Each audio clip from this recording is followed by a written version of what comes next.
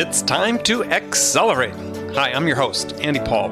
Join me as I host conversations with the leading experts in sales, marketing, sales automation, sales process, leadership, management, training, coaching, any resource that I believe to help you accelerate the growth of your sales, your business, and most importantly, you. Hello, and welcome to Accelerate. This is another episode of Frontline Friday with my very special guest, Bridget Gleason. Bridget, how are you today? Andy, today is a good day. As opposed to any other day, or? I know. I usually wake up and think every day is a good day. So today is like most of the other days. Today's a great day. Oh, good. It's a great day. What about you? Oh, yeah. Excellent day. I was up really early today because my first, this is a day I interview, my sort of day a week, I interview a lot of people.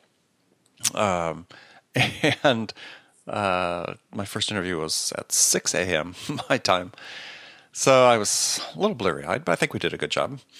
Good. Don't say which one that is, just because you don't want to bias people. That's right. Don't bias they that listen to it and say, "Oh, that's the one." That's the one where he was up at 5. Yeah. Well, you could tell I'm in my California studio today because, time change had to be up. But, so it means I wasn't out early, joining you on the streets, avoiding coyotes and other things on my run.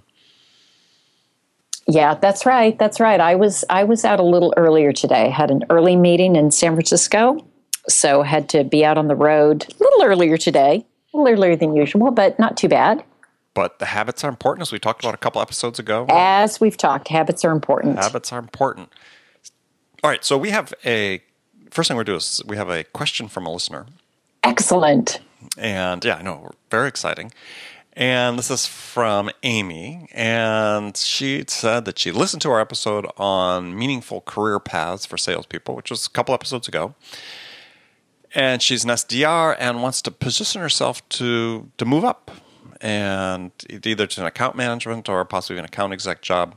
So she says, besides crushing her numbers, what else should she be doing or learning to demonstrate to her bosses that she's ready to move up? That's an excellent question. Good job, Amy. Good job, Amy. And I think it's one that a lot of people must have. I get it a lot as I've been responsible for large SDR teams as well. And, crushing your number is important because it shows a mastery of the skill that you need to be an SDR and discipline and goal setting. There's all kinds of things that demonstrates. The thing that I tell SDRs that are looking to move up, and the gap that I see between the SDR role and a closing role, is that once an SDR gets you in the door, there are a lot of steps that happen once you get in the door to move a prospect through the sales process. Mm-hmm. And it's those starting to develop and be familiar with some of those skills is really important. So some of the things that I recommend is making sure that they're sitting in on other parts of the sales process with their assigned rep. So however much exposure they can get in that is super helpful. Things that they learn on their own, I know some of them will read different books out there that are on it. They'll go to webinars, they'll listen to podcasts, they'll do some of their own self-education. That's really also helpful. Understanding the product. So we would do at Sumo Logic different certifications, and sometimes they would go and get demo certified, even though they might not need to, just to show that, I've also got the product mastery. So those are a couple that come to mind. Oh, I think those are great suggestions. The other thing I would suggest is, start reading, right? Start, brushing up on some of the sales books, perhaps that talk about some of the skills and behaviors you need to have to become a good account exec. Read up on the industry, even something as simple as like current events, right? Reading a newspaper online, or use Flipboard or whatever you use to sort of stay current, because having that bigger world view, I think, is really one of the key things that I look for when I'm looking to to hire people into a more senior sales role is, I want to know that they've got a broader perspective on things. Yeah, I think that's a super point. I was had coffee this morning with a VC firm actually in Boston, and they specialize in helping sort of growth companies. So they focus a lot on the go-to-market. Mm-hmm. And one of the things that they look for in their CEOs, and they look for, and I know that I look for it in sales candidates, is what this broader worldview, this curiosity, this growth mindset. It's an excellent skill to develop and cultivate because it'll help you wherever you go, certainly in sales, to be knowledgeable about world events, to be knowledgeable about the industry, to be endlessly curious.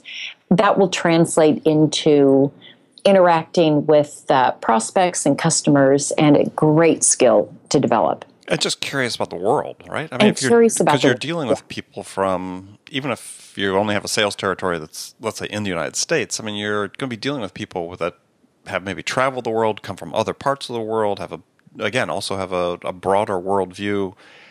This is a way you start connecting with them, because you can talk about things other than just, right, what's there in front of you, or maybe put what you're talking about in context of something that's happened in the broader world. So to me, opening up your eyes, being self-aware of what's going on around you, really important. Yeah, that's a great one. All right, Amy, you got a couple things there to focus on. Hopefully that answers the question. If you have any other further follow-up, please send us an email at andy@zerotimeselling.com.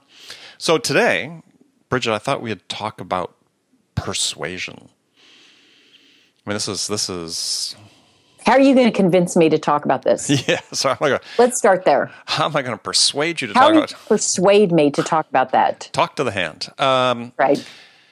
Yeah, and I once read this statement, which was said that to master the art of selling, you must master the art of persuasion. And I thought, that's not true. I don't agree with that. You don't? No, because I don't think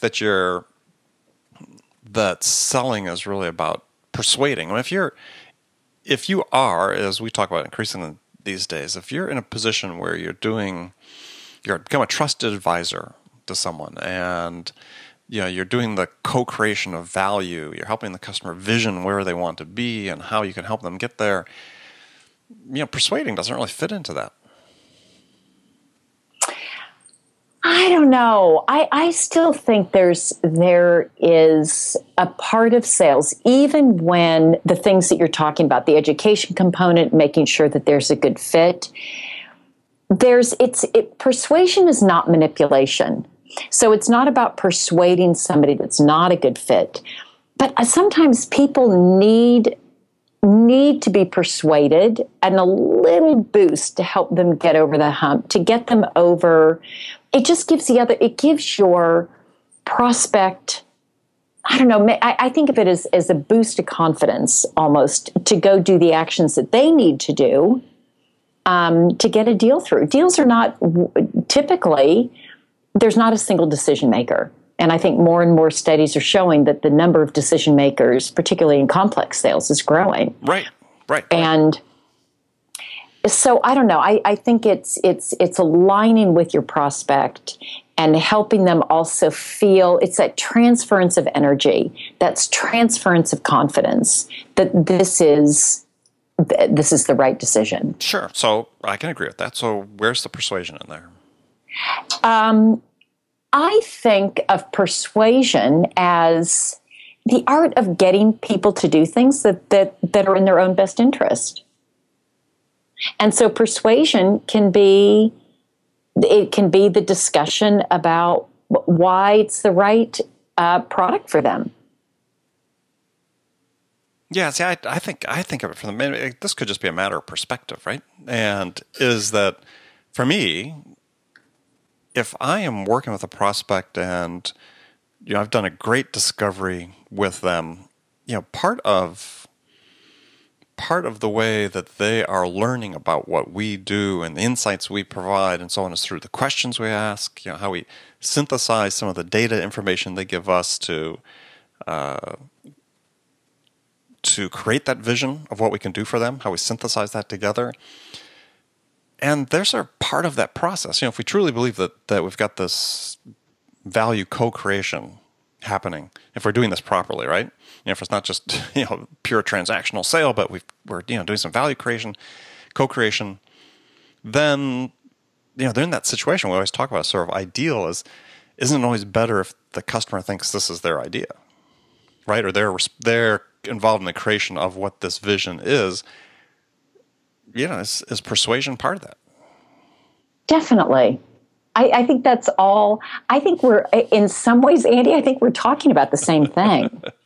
Slave, I think asking good questions, and part of that discovery is it's co-discovering, it's co-creating. But that's also, the persuasion is helping lead them down the path that you're uncovering. You're learning more about them. They're learning more about the product. And I think just getting them to take this path with you and to trust you and to open up, I guess to me that's selling, that's persuasion, that's co-creation. And maybe I don't see persuasion as a negative at all. Well, I think in the way it's talked about and taught in many cases, it is a little more, I'll call it coercive, if you will, to a certain degree, right? In a more old-fashioned sense in sales, right? It's the hard close. It's a lot of the techniques used for sort of the intermediate closes, assumptive closes, trial closes, so on and so on and so forth. That to me, there's other skills, and you sort of use the key word, and we've talked about this in the past, is really, are you inspiring and leading your customer to a decision? And to me, that seems different than persuading. Yeah. Right? Okay. Persuading means like you have to really, we always have to make a business case, right? And provide the facts. But persuading is like, we just don't quite have our act together. So I've got to be nimble on my feet to try to, close that gap between where we ended up with our business case and where the customer wants to be. And to me, that's the persuasion gap, as opposed to saying, we can do a better job of having them help us put together the business case for them so they can have this vision of where they need to be. And we've done that together, then that persuasion gap doesn't exist anymore. They've persuaded themselves. I think right now it's semantics. All right. You think that's semantics? Well, I do, because I think that persuasion to me, it's not coercion, it's not manipulation, I am more persuaded by people who are inspiring because Perfect. I listen to them. But you're being persuaded by their inspiration, not by them trying to persuade you. And maybe that's the difference between direct and indirect persuasion. Maybe that's really the thing here. Right? And maybe that's it. Maybe that's it. And then I would agree with you 100%. Yeah, because to me, one of the things obviously that I'm big on and that teach to everybody is how do you be responsive, right? If you can master your responsiveness, you can accelerate your responsiveness in dealing with your prospects and your customers. You create this positive perception in their mind, and that perception persuades them, right? They got that perception of you as somebody they want to do business with, that somebody's going to be there. That persuades them, but it's not the overt persuasion. I'm really talking about the overt attempts to persuade that is being taught as closing skills and so on and so forth, which to me I think are outmoded and outdated. Yeah, no, I would agree with you. I think it's, I wouldn't be an advocate for, okay, here are 10 tips and tricks to persuade. Say this, say. So I'm not of that bent, but I think that throughout the process, what are the things that you are doing? And sometimes they're subtle. It's about trust. It's about inspiration. It's about leadership. It's about knowledge. It's about compassion. Do I really care about what they're doing? It's about curiosity. Those are things that make the person, I don't want to say susceptible to being persuaded, but willing. Here's somebody I want to follow. I don't mind being persuaded by people I respect, by people I admire, because I want to learn from them. And so I am a willing persuadee with certain people. Just a second, I got to look that up. Persuade. I know. Let's not. Bridget's word of the day. No. What did I hear? I heard someone on NPR the day use the word philologist, which is somebody who loves words. Philology is a study of words. Oh. So I love words, but I shouldn't be making them up because I think that would disqualify me as a philologist if I'm like a word maker-upper, and I don't know what that is called. A word maker-upper is a faux philologist. Is a faux philologist, yes, and I don't want to be accused of that. Yes, we want to stay away from. I take my words seriously. We want to stay away from faux philology. That's right. Yeah. Stay away. Yeah. That word's probably banned in 10 countries. So, yeah, I sort of look at this idea of persuasion really like maybe using the metaphor of a debate. Because to me, if you want to be an effective debater, then it's not enough to build an argument that's solely focused on what you believe to be true. I mean, if you want to be persuasive and to really, in my mind, fashion a compelling argument that'll sway people, then you have to be able to argue both sides of the issue, right? And provide context, right? You have to understand the other side as well as you understand your own.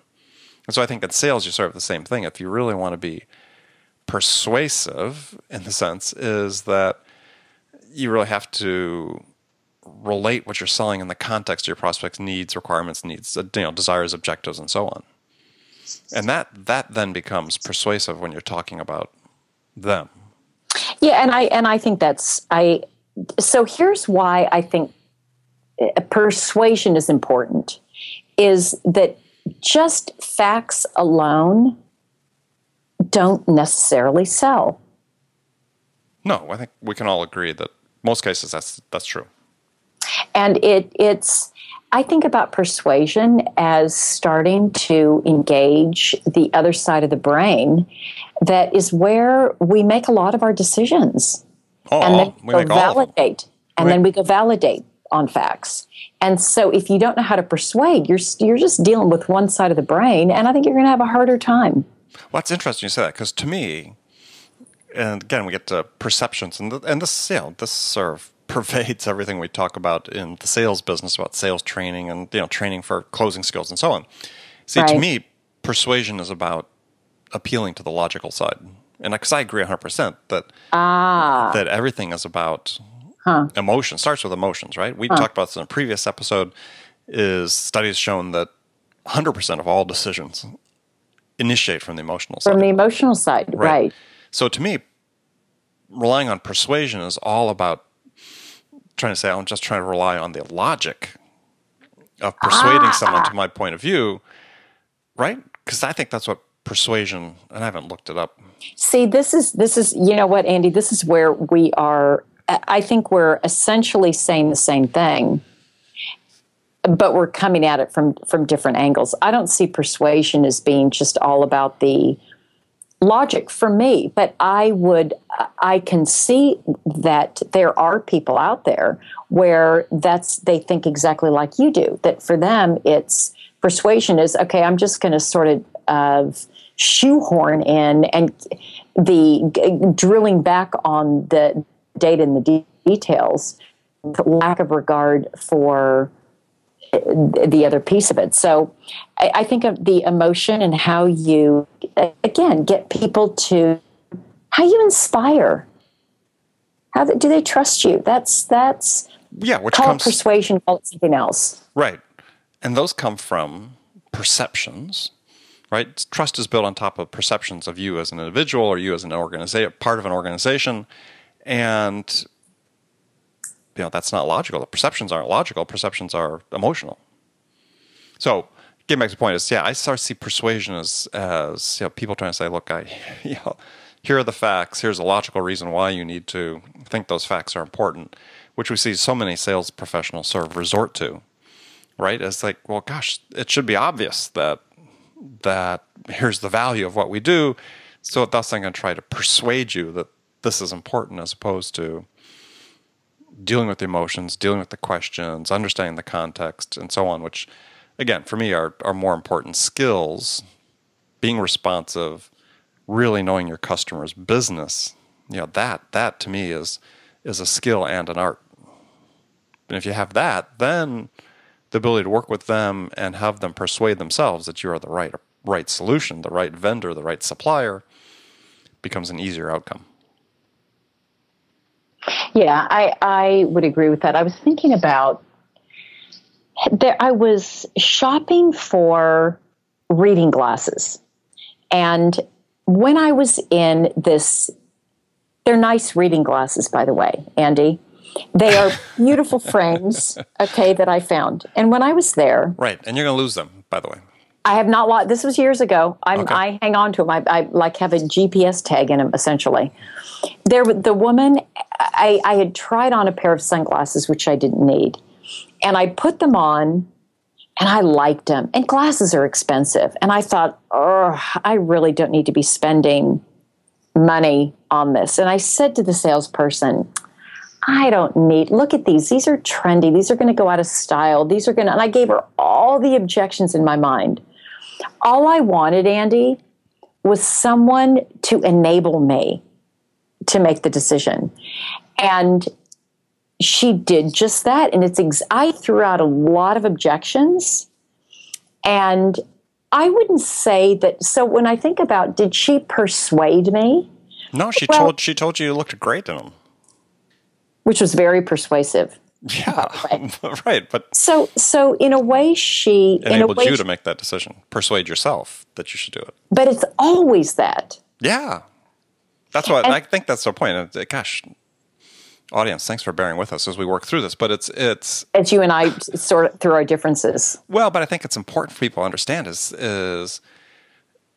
there is so much emphasis placed in sales in general on persuading somebody to do something or convincing somebody to do something, which, I always harken back to, if I do the things that I need to do, if I understand product services and understand my customer's business, I ask great questions, I ask great second and third questions that, really get down to the detail. I synthesize what this information I've gathered into a great vision for them. None of that overtly is persuasive, but it is ultimately persuasive, right? Correct. And that's really what I'm talking about is if you're feeling like your job as a salesperson is to convince somebody to do something or to persuade somebody to do something, I think the perspective is wrong. Your perspective is to help somebody make a decision. And you will, through your various efforts, ultimately be persuasive. Right. But it's a little more, at least to my mind, the more successful people are a little more indirect in that than direct. I was just looking at just a definition. Mm-hmm. Okay, so there's several of them. Process aimed at changing a person or a group's attitude or behavior by using written or spoken words to convey information, feelings, reason, or some combination. Okay. That's pretty comprehensive. I don't know if that helps or not, but I think both of our points is that it's not a tactic. It's not a goal. It's not a goal. And I don't see it as a last-ditch effort. Oh, my gosh, now I've got to persuade him. I think it's just this journey you take with them. And along the way, as you say, Andy, you're helping them buy. You're helping them buy something and go along the process to discover what is it that's going to solve what particular pain or problem or aspiration that they have at that time. And you will be more persuasive if you are knowledgeable and compassionate and interesting and trustworthy. And all these things allow you to be more persuasive through the process to help them come to that decision and ultimately convince themselves. Right. And I think you sort of start boiling it down there is that persuasion's really, to me, is more a matter of who and what you are. Yeah. As opposed to what you say. That's a good way to put it. And back to this Ralph Waldo Emerson quote I really love, which is, your actions speak so loudly I cannot hear what you say. That's really what it gets down to. And I know we've brought that up before, but it's worth repeating and bringing to bear, because we are going to be most persuasive by the actions we take to support our customer, as opposed to trying to build this logical case that we present. And I would argue that, even if you sort of put this in arguing the case, it just, thought is, if you're, maybe there's some lawyers listening to this could comment on it. But if you're presenting to a jury, the logics and, the time frame is important, but I bet you the attorneys spend a lot of their time dealing with the emotional side of things with the jury, as opposed to the logic. Oh, yeah. At least based on my experience watching Law & Order and all those other shows. Yeah, okay, so we'll go ahead and bill you as the expert then. Yeah. Because you watch Law & Order. Watch Law & Order. Right. You've learned a lot from Law & Order. Yeah, I remember my daughter had an internship at a court in Boston, actually, when she was going to University in Boston. And she was helping doing intake of people who've been charged with crimes and doing intake interviews and so on, and then sitting in court and sort of observing the process. And she's like, there was apparently the judge was really sort of coming down hard on some of the new prosecuting attorneys, that are just new to the job, and they were given these low-level cases. She was working in the low-level court, and her comment she said once is, didn't any of these people ever watch Law & Order growing up? Because the judge kept correcting them on matters of process and procedure. She's like, I knew that. That's fantastic. Anyway, that's my digression. So, well, good. All right.